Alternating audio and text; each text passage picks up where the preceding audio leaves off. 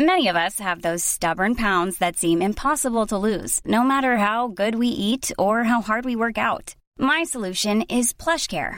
PlushCare is a leading telehealth provider with doctors who are there for you day and night to partner with you in your weight loss journey. They can prescribe FDA-approved weight loss medications like Wegovy and Zepbound for those who qualify. Plus, they accept most insurance plans. To get started, visit plushcare.com/weightloss. That's plushcare.com/weightloss. This is my opinion, and I'm going to seek my approval. Do I approve of me? Love doesn't have any expectations. It doesn't seek something in return. It gives because it wants to. At our core, all of us have these feelings of being unlovable and inadequate. And until we start to care for those parts of ourselves, we can't really have the outer successes that we long for.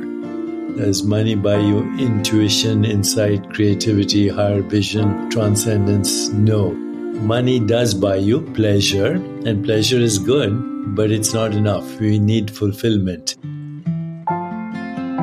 Welcome to the Unwind Podcast, a show to help you pause, relax, reflect, and be curious. I'm your host, Poppy Jamie, a best-selling author and entrepreneur exploring the human experience.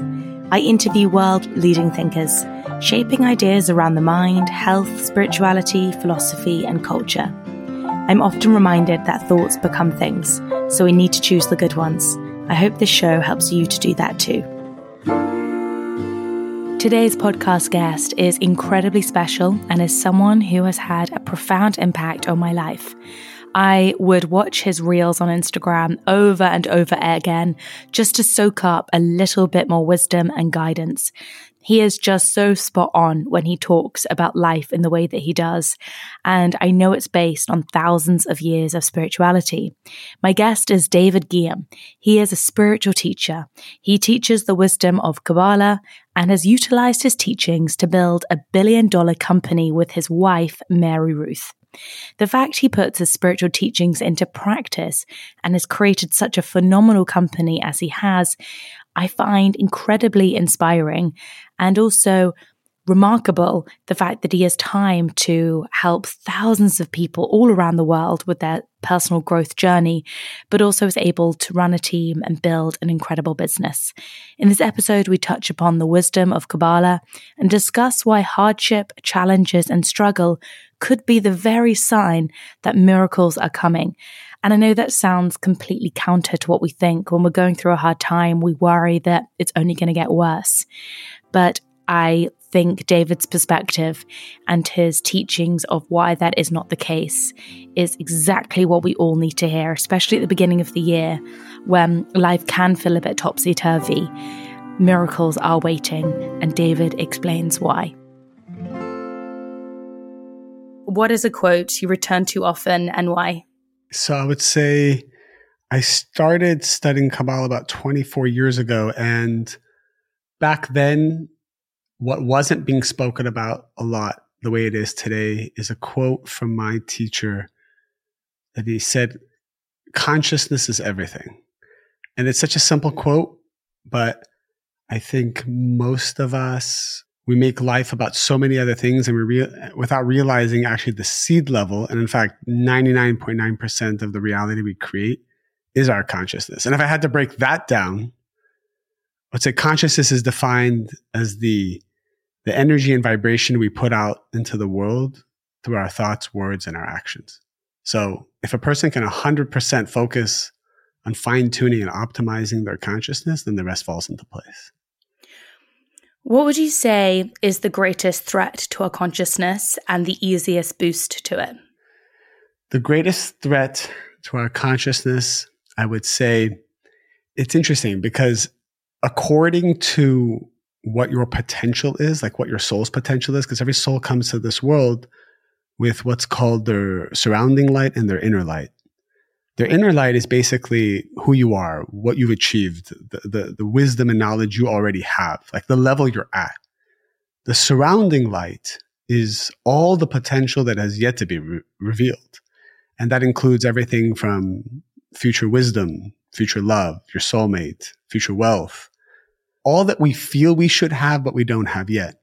And so when the surrounding light wants to become the inner light, when it wants to become revealed, and that is revealed through fulfillment, and we feel it as fulfillment and feel it as joy and all the pleasures we're looking for in life, there's a friction that occurs, there's challenges that occurs. And so what comes to the surface is an attack on our consciousness. So what we actually feel is that we feel confused, we feel doubts, we feel fear, we feel insecurity, and whatever trauma on a soul level we've carried from a past life starts to come to the surface. And so a person feels like their consciousness is dropping. But what's really happening when our consciousness is dropping or under attack is we're about to go to our next level. So it's a positive thing. I love that. What's a life lesson you've been reminded of recently and why? Just how easy it is to receive everything that we want to receive. And it is not as difficult as our limited beliefs make it out to be. So a lot of times people believe that they have to suffer to receive what they want. A lot of times people believe that it takes years or decades to become wealthy, or to find their soulmate, or to get clarity about a certain subject, when in reality, the answer and the fulfillment doesn't require time. Time is an illusion that we put into place based on our own limited belief systems. And that is why in the same 24 hours, someone can achieve in 1 minute or 1 second even what some of us would take lifetimes to achieve. So what are they doing differently than what we're doing? It's all consciousness, and it's the removal of the limited beliefs that you can receive whatever is meant for you in the blink of an eye. You do not have to wait a long time. So I actually listened to a workshop where you gave the challenge of 24 hours to change your life to a group of people. And when I was listening, I automatically had those sort of quite practical questions like, well, you know, you can't really change your life in 24 hours because how could you go through a really rigorous hiring process to hire your star candidate in 24 hours? Or, you know, how can you find a new house you want to live in because you need to move out of your old one in 24 hours? You know, there's nothing on the market, or, you know, there's just some practical things. Or how do you get a visa that the government of the country you want to go to has given 3 weeks? You know, there's really kind of annoying practical things that my brain started to kind of challenge the concept with. And obviously through the workshop, you kind of explain why these are all just such kind of like nothing chatterings that our brain kind of throw out at us. But in your own words, when someone challenges you on the 24-hour principle, how do you respond? Like, how is that not true? So I should probably start by sharing the context of where that concept is coming from. I believe you're referring to a 3-part seminar I gave on prosperity. And I'm sharing, I think, the 4 or 5 concepts, spiritual, universal concepts that we use to build our vitamin company here in the US. And so one of the concepts I shared is actually the belief that anything you want to manifest, you should aim to manifest in 24 hours. Now, what's interesting is I'm not saying that the aim should be that the result comes in 24 hours. What I'm saying is that all the effort you put forward should be the effort that is as if you only have 24 hours. And so what happens, what a lot of people don't know about is because if you try to use your logical brain to understand, well, how is that going to work? You've already lost it, because the effort you put forward, the condensed, intense effort you put forward without delay, without a break, with sheer force to manifest something, triggers what's called the spiritual flywheel in this universe. And so the entire universe begins to mirror and mimic your efforts and starts to work and fight for you. So you're just starting that energy, that domino effect. The momentum will take over, and that's how the miracle occurs. So you will not actually know what's going to happen, where it's going to come from. But what you're doing, according to your intensity in the beginning, is you're triggering a set of chain reactions that will allow it to manifest. And I always like to give practical examples. In fact, I'm going through one right now, and I think I used a similar one in the seminar that you listened to. And it's the first example you gave. If I needed to hire a star employee, the way traditionally most companies do it is you hire a recruiter. That recruiter takes weeks or months to canvass a host of candidates. They bring those candidates, you interview them. It's a 3-4 month process. It costs hundreds of thousands of dollars usually, but it gets you a result, which is great. I prefer to utilize the wisdom of Kabbalah and the spiritual laws that I've learned through my teachers to manifest something differently. And I still use recruiters, but I always try this method first. What I did was I told myself, I have 24 hours to find this person. So what I did is I cleared my calendar. I hyper-focused all my energy into finding this candidate. I meditated for about 10, 20 minutes by walking in the street, talking out loud to the universe, to the creator, to the endless force, however you want to put it.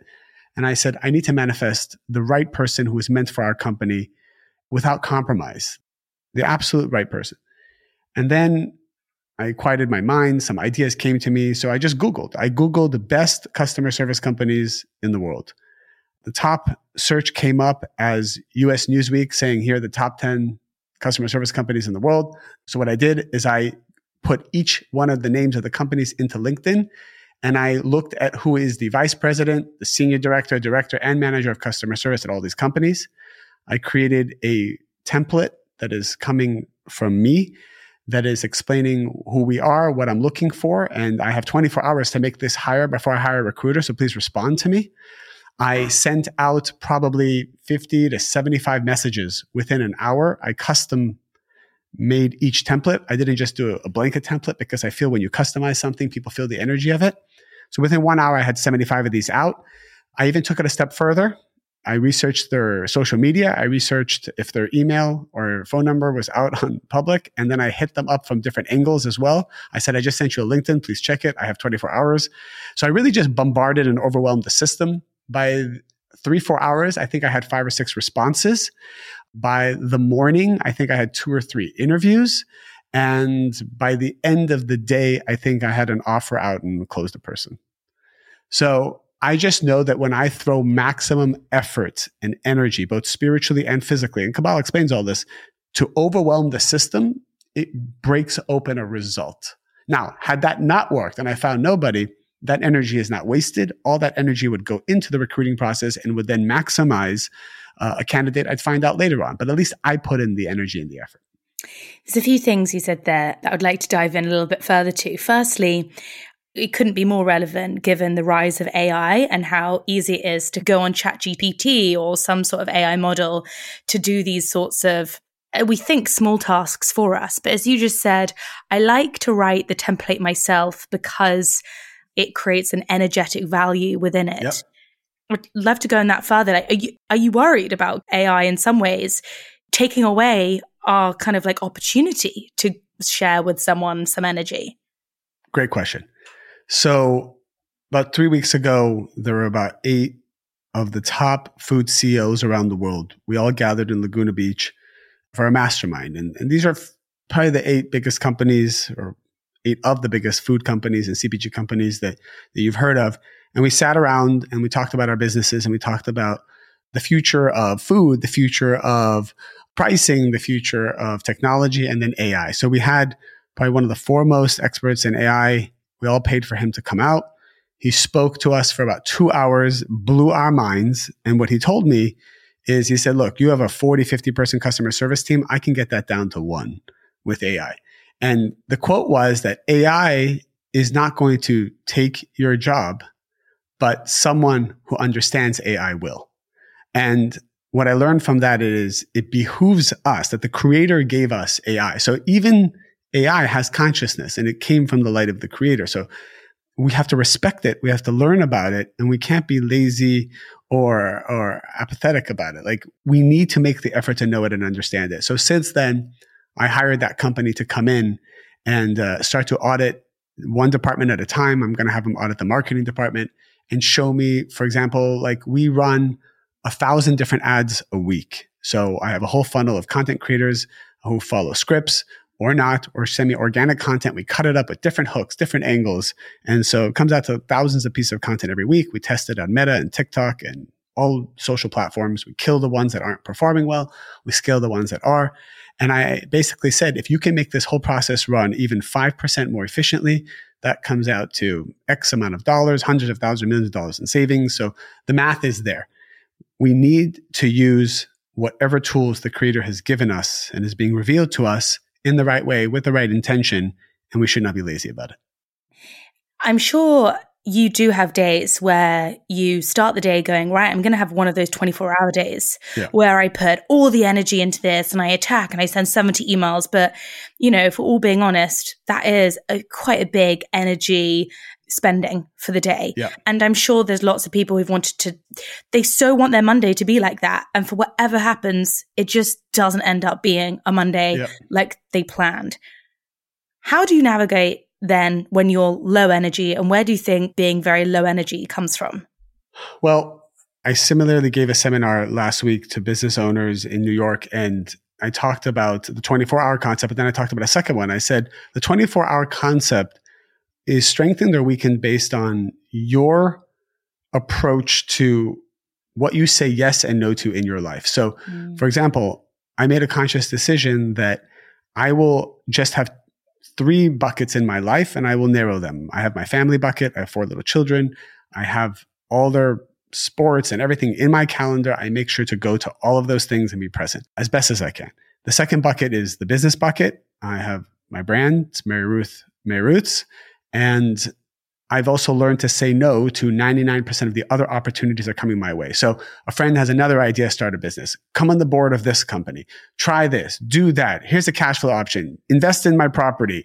Did you ever look at real estate? What do you think of Bitcoin? All of this stuff are distractions to what I believe is the one thing that I need to grow and scale and put all my energy into. There are very few people in this world that can manifest 2 or 3 or 4 great things all at once. And even the ones who are doing so, we have to ask the question, had they taken all that energy and invested it into one thing, how great could they scale it? Now, I'm not saying we shouldn't hedge. I'm not saying that I don't have people who manage other projects for me or investments for me, because I don't think you should put all your eggs in one basket. But I've really learned to look at every opportunity that comes my way and ask myself, is this taking me away? Is this a trick? Is this a trick of the universe or the negative side to take me away from my focus? Or is this helping with my mission and my goal that I've established for myself? And that's something we need to all ask ourselves when all these opportunities come our way. Somebody wants to spend time with us, unless it's a charitable act to spend time with them to add value to their lives and help them unconditionally, you need to really analyze, are you just sabotaging your own time? And you're sabotaging your own goals because maybe you're afraid to be successful. So I know a lot of people, myself included in some level, we are afraid to be successful above a certain point, above a certain revenue number, above a certain amount of employees. I know some people who it's very easy for them to hit $1 million, but anything above that, they will sabotage. I know people who can have 20 employees, but scale it to 50, they will sabotage because their mindset is one of anything above $1 million maybe isn't good, or it's not a good lifestyle, or it comes with more problems, or I don't want to be too public, or whatever it is. There's limited beliefs that come through that Kabbalah explains we need to transform. So what I share with people, number one, is where are you on your path of focus? Are you saying no more than you're saying yes to the things that are coming into your life? Are you staying focused?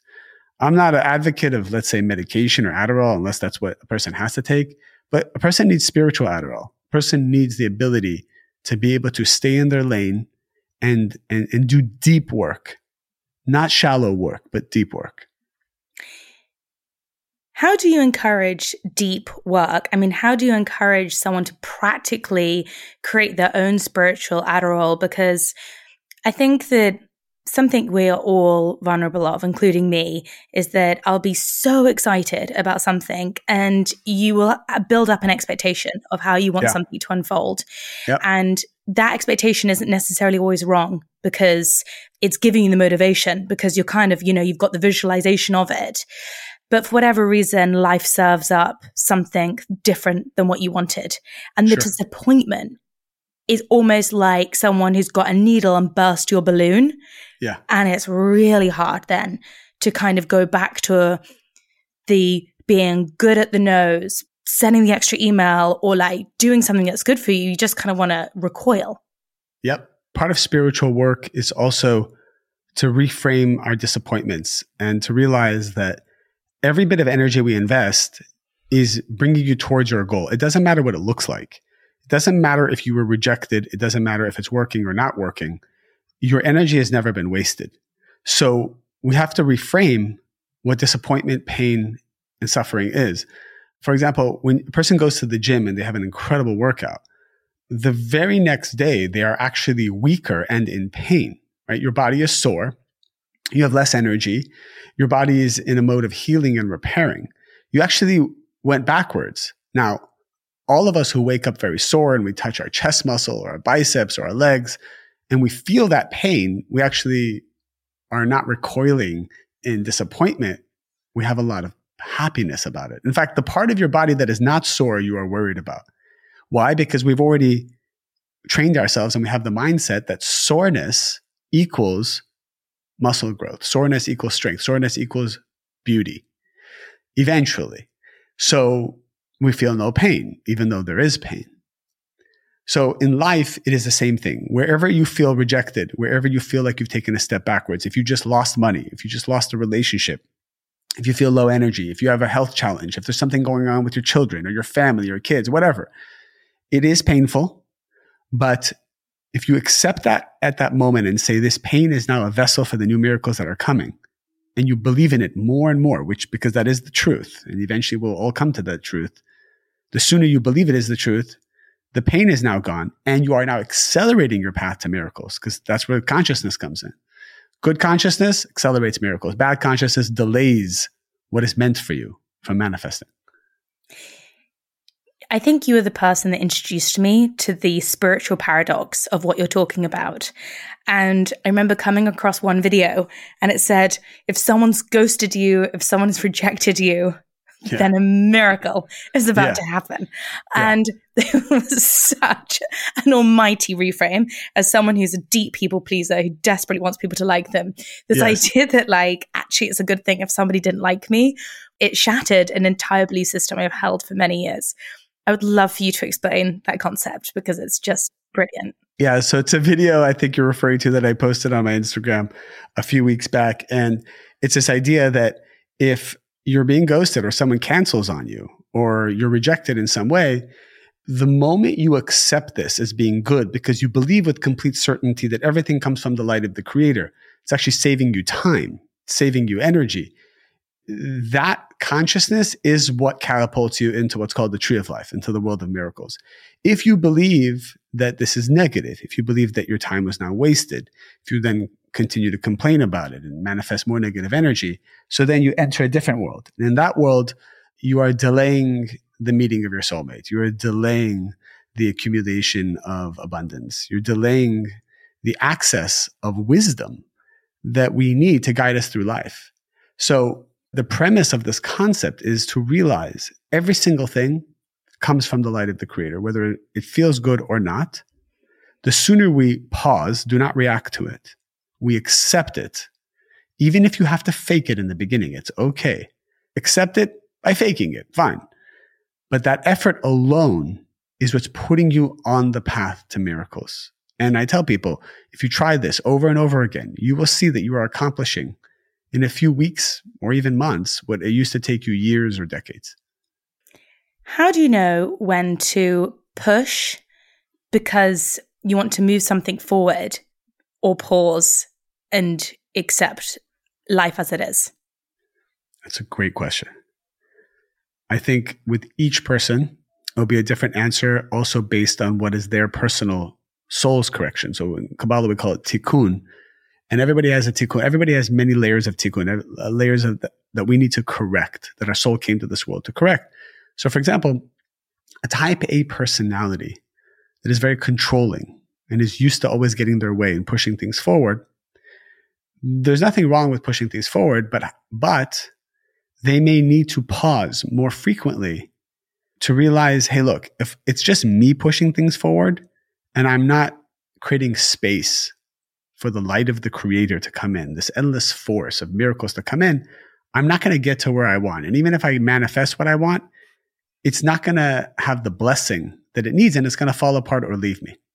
So a person like that should be constantly pausing the control, constantly pausing the projects moving forward and asking the question, am I coming from the right place? have I invited the universal energy in? Am I open that maybe I should be doing this better or differently? Just that act alone of pausing throughout the process ensures that not only is the end result going to be good, but that it will last. However, there's a different type of person. This is the kind of person whose correction, whose soul's tikkun is maybe they're more prone to laziness, fear of rejection, fear of failure. And so they're always in a contemplative mode. They're always thinking about their projects, but they're never doing anything about it. They're talking to people about their great ideas, or they're working on their logo for 6 to 12 months, but they're not actually making a product and putting it out in the world because they're afraid. That kind of a person, I would say, you also need to pause. But what you're pausing is your comfort zone, which is delay. You are delaying. You are delaying because you are scared. It is time to break your fear and push forward, even if you fail, even if it's the wrong product, even if it's the wrong business plan, even if it's the wrong partners. Just by virtue of moving forward, you are transforming your nature, you're overcoming your tikkun, and you're drawing the light of the Creator, so you will have blessings. The light will guide you into what is the right thing to do. At the end of the day, it's about momentum, spiritual momentum. And so depending on who you are and what your soul's correction is, I would have two different answers. And I think everyone listening kind of knows which bucket maybe they fall into. Are you the type A controlling manifestor type? Or are you the avoidant type that is always coming up with a reason or excuse to not do something? Or are you somewhere in the middle? But I think it's important to know where we're at.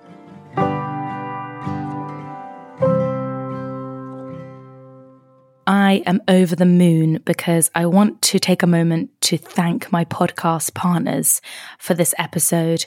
It is the brand Artar, and they create the most incredible supplements. And I'm really not just saying this. I took their fertility supplement for 3 months prior to my egg freezing journey, and it gave me so much confidence because I knew I was taking great quality, very thought through supplements that would give the nutrients my body needed to optimize my result. And they offer different supplements for different things, but I couldn't recommend their fertility supplement more if you are on that maternal journey. But they focus on being effective, efficient, evidence-based, and they also offer nutrition programs designed to help you thrive. They're award-winning. They use practitioner strength and sustainably sourced ingredients free from harmful additives and fillers. And they use the very best quality ingredients at the right dosage. And many supplements don't do this. And so this is why I want to celebrate Artar even more for how delicate and sensitive they've been when it comes to health and supporting people in the way they need to be supported. Their range includes formulas for metabolism, cellular health, gut health, and of course, fertility to help you address metabolic health from every angle. I obviously am a huge fan of their enhanced fertility blend, which uses vitamins, minerals, and phytonutrients proven to improve egg quality, hormone health, and blood sugar. All the things are very important on that journey. And I love that they use a good dose of CoQ10, which is an important ingredient for women in their 30s because it has everything you need to optimize maternal and fetal health.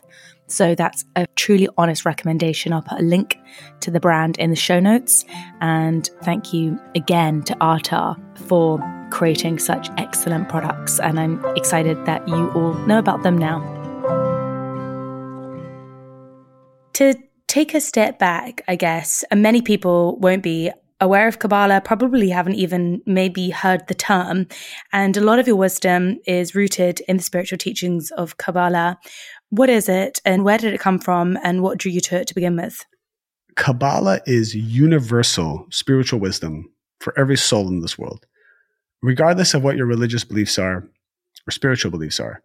The idea is that Kabbalah existed since the beginning of time and was most used starting with the great sage of Abraham who brought it down to this world. And the wisdom of Kabbalah is actually embedded within every religion. And the purpose of Kabbalah is actually to bring all souls together and to help unify all religions while each of them keeping their own unique identity. And this is why in all my classes, in all my colleagues' classes or Kabbalah centers all around the world, you will see every denomination represented. even atheists. I mean, one of the best stories is one of my students brought his friend who was like a self-proclaimed proud atheist. And he came to me like, I don't believe in God or energy or anything. I said, no problem. Just let's study Kabbalah and see what happens. Fast forward 6 months later, Kabbalah is changing his life. He actually becomes the chief marketing officer of the Kabbalah Center and creates the masterclass that I think maybe you or many people have heard around the world, which is Kabbalah1.com. And he spearheaded this multi-million-dollar charitable project to bring Kabbalah to the world. And till today, he is a self-proclaimed atheist, which I love. So the point of it is, when you hear the wisdom of Kabbalah, it resonates the truth that you already know inside of you, but it gives you a system of how to live life, how to handle life's challenges, how to understand who you are, where you came from, why you're here, and how to move through life no longer in like a dark room. You know, if I told you had to find 10 objects in this room and bring it to me, but it's pitch black, I think after many hours and maybe bruises on your knees and feet and hands, you will eventually find those 10 objects. You will have to grapple through the dark and eventually, one by one, bring those objects to me. But what if I made it a little simpler for you? What if I just turned on the lights and then you could just see and scan the room and see all of where the 10 objects are? You could probably bring everything to me within 45 seconds. Kabbalah is that light switch. It turns on the light so you can see what's going on, what you need to do. It doesn't take the work away from you. Doesn't mean that you don't have to do the work, but at least now you have a clear plan of why you're in this world and what you need to do. And for me personally, I was 15 years old when my uncle, who kind of identified my own personal desire for achievement, like I was a good student. I had a lot going on. I was already making money, probably that was more than what teenagers should be making, because I was just involved in a lot of things. So he saw my desire for achievement and he said, you know, you would really love Kabbalah. I said, sounds like a religion. I'm not into it. No, thank you. Because I was really against a dogmatic approach to life. And he said, no, it's spirituality. Just check it out. You'll see. So he brought me to a seminar and it changed my life. And I realized, I felt the truth of how this is universal wisdom. So I dove deep into it. I learned it. I volunteered for it. I helped mentor classes. I loved it so much. It was so fulfilling. I graduated UCLA early when I was 19 years old, and I joined full time to teach the wisdom of Kabbalah all around the world starting at 19 for no money. I mean, I did it as a full-time volunteer, took a vow of poverty and just joined a nonprofit. And then fast forward like 10 years later, I was still teaching, just started our vitamin business on the side. And I think the miracle of even the business has come from these spiritual teachings. So it takes up about 50% of my life, both the teaching of Kabbalah, which I love to do as my give back, and then the business is kind of another way to exercise my own creativity to bring that to the world. Kabbalah has completely changed my life. And for the last 12 years, I'm transformed. So I deeply resonate with everything you've just said. And the analogy of the light switch turning on to help you kind of find those things that you have to find anyway in the dark is just so accurate. And I'll make sure in the show notes, we're going to put links to everything that David's just mentioned in case you're interested in looking further into that. What I think I found most surprising about Kabbalah is that it often is just so different to kind of what you're usually taught or what you think about, just spiritual concepts in general. And some of them can be quite challenging. So I wanted to ask you, what's the most challenging spiritual concept you've struggled to get your head around, but when you did, things shifted? Probably the most challenging spiritual concept is realizing that everything that I have in my life, the good and the bad that I'm experiencing, is somehow a product of what I wanted subconsciously to happen. And people struggle with this, as do I. How is it that this pain I'm going through, or this rejection I'm going through, or this lack of a relationship I may be going through is a product of something that I want? This is something that happened to me. I was hurt. I was taken advantage of. This business partner ruined the business. Or, this person left me. Whatever it may be. However, the real question is, we have belief systems that we are conscious of and desires that we are conscious of, but we also have belief systems and desires we are unconscious of. And they compete with each other, and it creates confusion to the universe. And so as a result, we don't necessarily attract the things that we truly desire. Case in point would be, speaking to a woman, I think she's in her late 30s, early 40s. She's still single and never been married. Very successful woman, type A personality. And she said, look, I've wanted to get married and have a child, for the last 10 years. I really put my mind to it, but nothing's happening. Every type of man I meet is emotionally or physically unavailable. It goes for 2-3 months and then something goes wrong. I think there's a problem with the men here in Los Angeles. That's what she said. So I said, well, if that was the case, then none of the women here in Los Angeles would be in a relationship. So obviously that can't be true. As we dove deeper, what did we realize? She wants a relationship, but she also wants to be free. She wants a relationship, but she also doesn't want somebody telling her what to do. She wants a relationship, but she's also afraid to lose her identity and to lose her career. All these limited beliefs that if I'm in a relationship, I can't be successful. If I'm in a relationship, I lose my time, I lose my freedom. And because she hadn't really dove deep into spirituality, any type of spirituality, not even Kabbalah, and really worked on that, she's giving the universe two mixed signals. She's saying to the creator, I want to get married. And she's also saying to the creator, I hope I don't get married. So that is why within 2-3 months of a great relationship, she finds a way to sabotage it. She might say something or do something to cause the man to run away, or she'll focus on some kind of something about him that just drives her mad, but she's just driving herself mad because she wants a reason to leave him. And so this is a concept that I think is hard for all of us, myself included. The moment we take responsibility and we realize what those competing desires are, that's the beginning to paradise. As you said, it's sometimes really hard to know what these quite subtle subconscious belief systems we have inside, the ones that we're holding. It's quite difficult to work out what they are. How do you encourage people to gain that next level of self-awareness and so we can start changing some of our behavior? Well, I think just by virtue of the fact that whoever's hearing this, they're hearing it for a reason, because there's a desire within them to want to know this wisdom that you're sharing. You're not going to be exposed to something that you do not have a desire to be exposed to. So when a person's desire is to receive some level of higher consciousness or enlightenment, or to meet a teacher, and I'm not going to even say that Kabbalah is the path, the only path, right? I've dabbled in so many different spiritual modalities, partly because in my position, I need to have empathy and understand where my students are coming from, what they're learning, what they're exposed to. And there's so many great teachers out there within and outside of the Kabbalah Center that bring so much great wisdom in their own way, in funny ways, in inspiring ways, in grounded ways. I love all of it. And I think what's amazing is all of that is leading us to the same place. I am biased to the fact that I believe Kabbalah should be a part of everyone's life in some way, because I think it helps enhance whatever it is that you do. But if you truly desire something, and I know this, when I put the intention to want to receive something, it's unbelievable. It just comes flying towards me. For example, if I do want to hire someone, right now I'm looking for a supply chain vice president. That's what I'm looking for. So as I put that out there, what I know now is that the universe wants to bring it to me. So what I'll do is literally, I'll be walking in the streets, or I'll be meeting random people. I went to the gym recently. I went to Equinox, and I just started talking to the people at the front desk, and I said, hey, do you guys take vitamins? And they go, what? And I just start talking to them. I'd be like, by the way, do you know anybody in supply chain? And I'll just start putting that out there. That's my effort to create a vessel to start to receive the message. Because I know the minute I set the desire that I want something, the universe is bringing the energy. Is it going to hit me smack in the face? Maybe, or maybe not. I need to make more effort to open up my vessel. And I do that by asking questions. I ask people questions everywhere I go.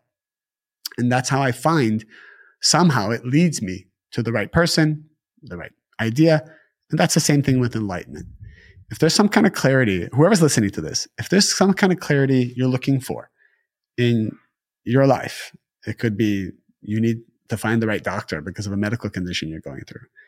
It could be something about relationships where you're having a lack of clarity. It can be in your business and you don't know if you should leave this safe, secure job to go start your own company or entrepreneurial thing. Or maybe you're at home with your children and it's very hard and you have guilt around creating something or doing something and you want to resolve that. Ask the universe, show me the answer. Show me the answer. What is the consciousness I need to have? Because Kabbalah says we're meant to have everything. There's no compromises. If you're compromising, you're not with the light of the Creator. That's the bottom line. I just gave a seminar last week in Venice, and this one woman, she said, I don't even know why I'm here, and I don't even know why I'm sharing. There was about 80 people, and she raised her hand. She's a single mom. She's in her 30s. It was very powerful. She said, my whole life is dedicated to my child, and I feel so much guilt to go out there and to even date or to meet men again and be happy again and start my career again. Because her belief system is that if she does any of those things, she's hurting her child. This is a limited belief, obviously. So we worked just in that 5 minutes that she was there. We said, put out the intention that you can have it all. You can be an amazing mother to your child and be in love and have an amazing career. And it's not for you to decide how that's going to happen. It's for you to decide that it can happen and let the Creator and the light of the Creator in the universe do the rest. So stop limiting it. And that was it. That's all I wanted her to do. And watch, this week, miracles will happen for her. I feel like this question you probably get a lot. And I think it's the question that anybody has when it comes to spirituality, because we are giving it up to God. We're trusting that everything is going to unfold okay. Because when we are given huge challenges, it feels really difficult to think that this was given to us on purpose. Yes. How do you process and cope, and how do you support people through those moments when they are kind of so close to losing trust in the Creator? It's funny. As we were talking, I've turned my phone around. I could see it flashing. And I'm literally getting phone calls and texts of people who are this, for some reason, something in the air, because everyone is facing a test today. I think 5 or 6 people alone today that even though they've been studying this wisdom for a while, even though they've passed so many tests in the past and they've seen so many miracles like in front of their eyes, like literally, when the new test comes, it's always on the level that it's going to be hard for you. Because how else can you go to your next level if you can't face the challenge that is exactly what you need to make you feel confused, dark, and dejected? So when you feel confused, when you feel lost, when you feel like you do not have inspiration to move forward, you must know, I'm telling you, you must know, this is spiritual law, that the next level is craving to be revealed. The next level is coming. Just knowing that alone will draw down the strength and inspiration and ideas you need to get through it. So I always tell people the rules have been the same since the beginning of time, and nothing is changing, even now that you're going through something that seems insurmountable. I remind them, I said, remember last year you told me the same thing about this other area. And you said, you don't even know how you can handle this. And what happened? You had a miracle. And now it's gone. All pain is temporary. All pain is illusionary and temporary, like a blip on the screen. It comes and it will go. Your soul is immortal. Your consciousness is immortal. It will be here forever. The body consciousness will dissolve in the ground. Don't worry. And so it is a constant reminder. And that's why in Kabbalah we have community. I think if you try to study just on your own, without a teacher, without a mentor, without community, without friends, it's like the sheriff is looking for the thief, but he's the thief. Your ego is going to play with itself. You're not going to really get anywhere. So I tell people, we have to have each other. And I think even just people listening to you and the spirituality you bring out and the wisdom you bring out, they're reminded, wait a second, I can do this. Wait a second, this is a test. And we need these reminders constantly. We need community. We need friends who are spiritual of high consciousness. Otherwise, I don't think there's any other way. I want to go back to a point that you mentioned, this idea that once you have asked the universe for something, you go around and you ask questions. Now, what's the line between going and speaking the things that you want, but also speaking too much, you reveal too much, and, there's that whole kind of sentiment on like, hide your blessings, protect what you want, don't talk to people about all the things that you're trying to manifest because they can almost kind of take the energy away. And it can be confusing, I guess, because different strategies, or what are your thoughts? Yeah. So you're referring to a spiritual concept that it's important to try to prosper in silence, because especially at the seed level, when you're beginning something, it's very fragile. It's an embryonic state. In Kabbalah, we explain that when a woman gets pregnant, it's best that she not reveal that she's pregnant to anyone, really, besides obviously the person who impregnated her. I think that's okay. For the first 3 months, and that is because the soul of the child is coming down in stages, and the solidified aspect of the soul doesn't really come down for 90 days. So it's in a very fragile state. And if you tell people, and by virtue of telling people, it awakens jealousy or lack. And it could even be your sister who's so happy for you to be pregnant, but it awakens a thought in her mind of, oh, I'm not pregnant yet. I wish I was pregnant, or anything. Or maybe she has kids and she's like, oh, now you're going to have to go through what I went through. Like whatever negativity comes up by virtue of her knowing affects that child and affects the soul. And it could result in, God forbid, a miscarriage of sorts, because of the negative energy is making the soul even uncomfortable to come down. So we always say in the beginning of anything to conceal. It's the best. Mm-hmm. Now, what you're saying is, hey, look, my method is to go out there. I'm looking for talent. I'm looking for ideas. I'm looking to manifest something. That requires me to share what I'm doing. And it is true. And it is a great question.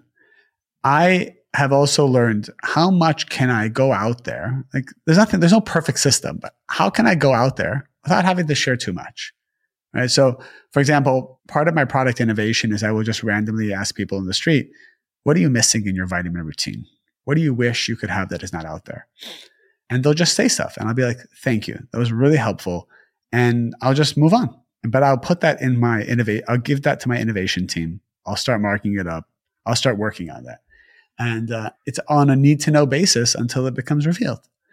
So I do find that I can ask questions, canvas people, learn without having to get too much into the details of what I'm doing or the ideas that I have. But sometimes I do share. And you know what? It does make it a little more vulnerable, but that's the trade-off in order to learn the wisdom of what's going on.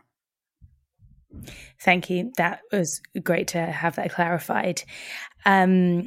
My last question is based on another video of yours that I absolutely loved, which is, what is the number one spiritual rule people break in dating or in sales?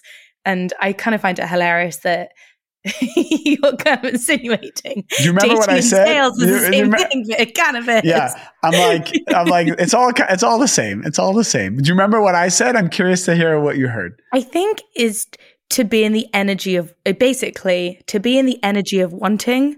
Yes, is like the most allergic energy that anybody can be in. Yes, that is correct. And this is rooted in a deep Kabbalistic concept that just comes off fairly simple, which is, in order to attract something, you have to have affinity of form with it.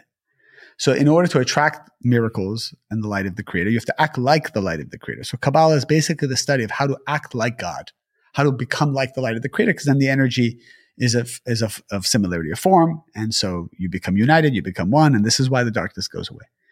So in dating or in business or in anything for that matter, what are you desiring? You're desiring love. You're desiring wholeness. You're desiring abundance. But the problem is we are approaching these things from a place of lack, from a place of neediness, from a place of wanting. In life, the only things we receive that really last forever and have blessing are the things that we're not needy of. They come by the way. If you actually think of the greatest blessings in your life, they came through the back door when you weren't looking. But what does that mean, you weren't looking? It's when you weren't needing. When you weren't needing. That's when it came. It's very much like, those like little floaty things that you have in your eyes. If you try to look at them, they float away. The next date you go out on, or the next business interview you go on, or business meeting you go on, have the consciousness of, I don't want to take. I don't want to be needy. I only want to give. And not give because I want people to like me or I'm a people pleaser, because that's also taking. Giving to get people to like you is actually the worst kind of taking. It's more, I want to be a channel for these people. Maybe I say a little, maybe I say a lot. I don't even want to overthink it. I just want to add value and be a channel. And what happens is then people feel that vibration. That is a definition of charisma. Charisma is a person who makes you feel good. We feel good when someone is adding value to our lives without taking. A lot of women sometimes complain that men will come to them and try to add value. Like, hey, we're in the same industry. Like, let me help you. But they have an agenda. They want to try to get the woman on a date or try to get them to like them or respect them. So, and the women pick up on this. So they actually feel used. They feel a little dirty, even though it appears as if the man is adding value. So all men, and this happens for both genders, all sides need to be cognizant of what is the agenda. Where are you trying to take? Be conscious of it and try to remove it before the meeting. It's really interesting because let's say you're searching for investment or you're having the meeting with quite obvious terms that you're looking to take in some way, shape or form. How do you shift that then into being this mutual neutral relationship where it's not this power imbalance that maybe the premise of the meeting had to start with? I've only had to raise money once in my life, and it was 8 years into the business. Again, this is my business thesis, and knowing that I never want to come from a needy place. I never want to come from the point of view of the vessel. I always want to come from the point of view of the light. And would you mind just explaining what the vessel and the light is quickly? Yeah. So the vessel means, what is a vessel? Like if I hold up this glass here, the glass is the vessel, the water is the light. So the vessel is always the thing that receives. The light is always the thing that fulfills. So the glass becomes the vessel for the water, which is what I want, the fulfillment. So if I'm going to raise money, I want to always come as the light, not as the vessel, meaning I want to come as the giver, not the taker. So if I'm going to go to a private equity firm, I'm coming because I'm giving them the opportunity to give me money. If I come because I need their money, private equity and all those financial wizards, they are so smart. They can smell BS a mile away. And they can smell neediness a mile away. And I told myself, I'm not going to raise money until my business doesn't need their money. That's when I'm going to go raise money. And it took 8 years to grow the business, and I had a sheet actually I got from a banker. I said, tell me the top 20 things a private equity firm wants to see. And I made sure to check off every box before I even spoke to a firm. So once I checked off all 20 boxes, and again, that's my business thesis. I'm not the kind of guy that just comes up with an idea and says, let's go raise $100 million based on my idea. I didn't have a track record to do that. Maybe in the future, I could come up with a great idea and I truly believe I'll execute it. I feel comfortable raising money just based on an idea because I have a track record. But in the beginning, I had nothing. I had no business background. I had nothing. I just, we were just growing a little vitamin company. But when I checked off those 20 boxes, and it's so funny when I went out there to raise, and all this is public information, you can read about it out there. I literally just scribbled all the great things about our company and I sent it out to all the private equity firms I liked. I didn't create a deck. I didn't hire an investment banker. We didn't do anything fancy that people do. I just wrote bullet points. Here's the 20 top things about our company. And that's how we raised, over 9 figures of money, which it's all public information. So it's interesting because when you come from a place of strength, you actually don't need to say that much. The prettier the deck, I always say the prettier the deck, the worse the company.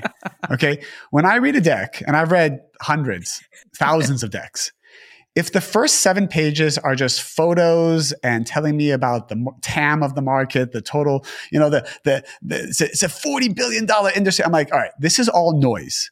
The first page should be literally, how much money did you make? Revenue? What's your profit? What's your gross margin? Like, tell me the meat. Why are you telling me all this fancy other stuff? It's because you're insecure. You're insecure because you don't really have a business. And maybe the last page just shows like some kind of arrow run rate, which is still vague, right? So that's kind of the point is you realize you got a nothing burger and you're trying to dress it up. So I don't like approaching anything with a nothing burger. It's funny. I haven't even been on social media or done podcasts in the last 10 years because I told myself, I don't even want to come out to the public until I work on myself. I work on this wisdom. I create content that is like polished and exercised well. And I'm not saying that people shouldn't just go out and test and explore. I do that too. But I don't like personally coming from a place of lack. So I ask myself, what do I need to do to just always feel internally that I'm coming from a place of strength and place of giving? And that's how I would approach raising money. If you have a great idea, I talked to somebody recently. He's like, I got a great idea. I want to do this. I want to go raise $100 million. I'm like, no one's going to give you that money because you have an idea, unless you're Elon Musk. All right. Elon Musk can go raise $100 million based on an idea, but you're not Elon Musk. I said, go create a little case study of how this idea works on a very small scale, prove out the model, just making thousands of dollars. And then I think with that, you can raise more and more and more. But you got to prove it out. Come from a place of strength. Your ideas are empty, and you're going to come from a place of emptiness. What a powerful note to finish on. I have about 1 million more questions, but hopefully I'll be able to ask them at another time. I will put a link to your Instagram, your brilliant podcast, and of course, your incredible vitamins. Do you even sell to Europe, or is it mostly just in America? I know we have a lot of demand in Europe. I think people can order them on IR, but we're pretty well known more in the US. And I will also say, because I think it's important, all the content I put out there, whether it's free content or paid content, all of it is donation based and all of it goes to charity. So I don't ever like to monetize the spiritual side of everything I do. I believe it's got to be accessible and available to everyone. And anything that people give towards it just goes towards helping other people learn and study this wisdom. And I really just want to bring it out to millions of people out in the world. So I just thought it was an important thing to share. Thank you for sharing it. And I am a testimony to how powerful it is in it changing my life. So thank you on behalf of everyone listening. This has been really brilliant. Appreciate that. Thank you so much for having me. Thank you so much for listening. And if you enjoyed today, please hit subscribe and leave a comment because this helps the podcast so much. I'd be endlessly grateful if you wouldn't mind doing so. My mental health book, Happy Not Perfect, is available to order now. The book teaches you how to be a flexible thinker, a skill that helps you navigate any challenge that might come your way, helps you manage emotions, and helps you thrive to be the bendiest version of yourself. Until next time, I love hearing from you, so do shoot me a message on Instagram, send me a DM with any of your thoughts. Stay safe and well.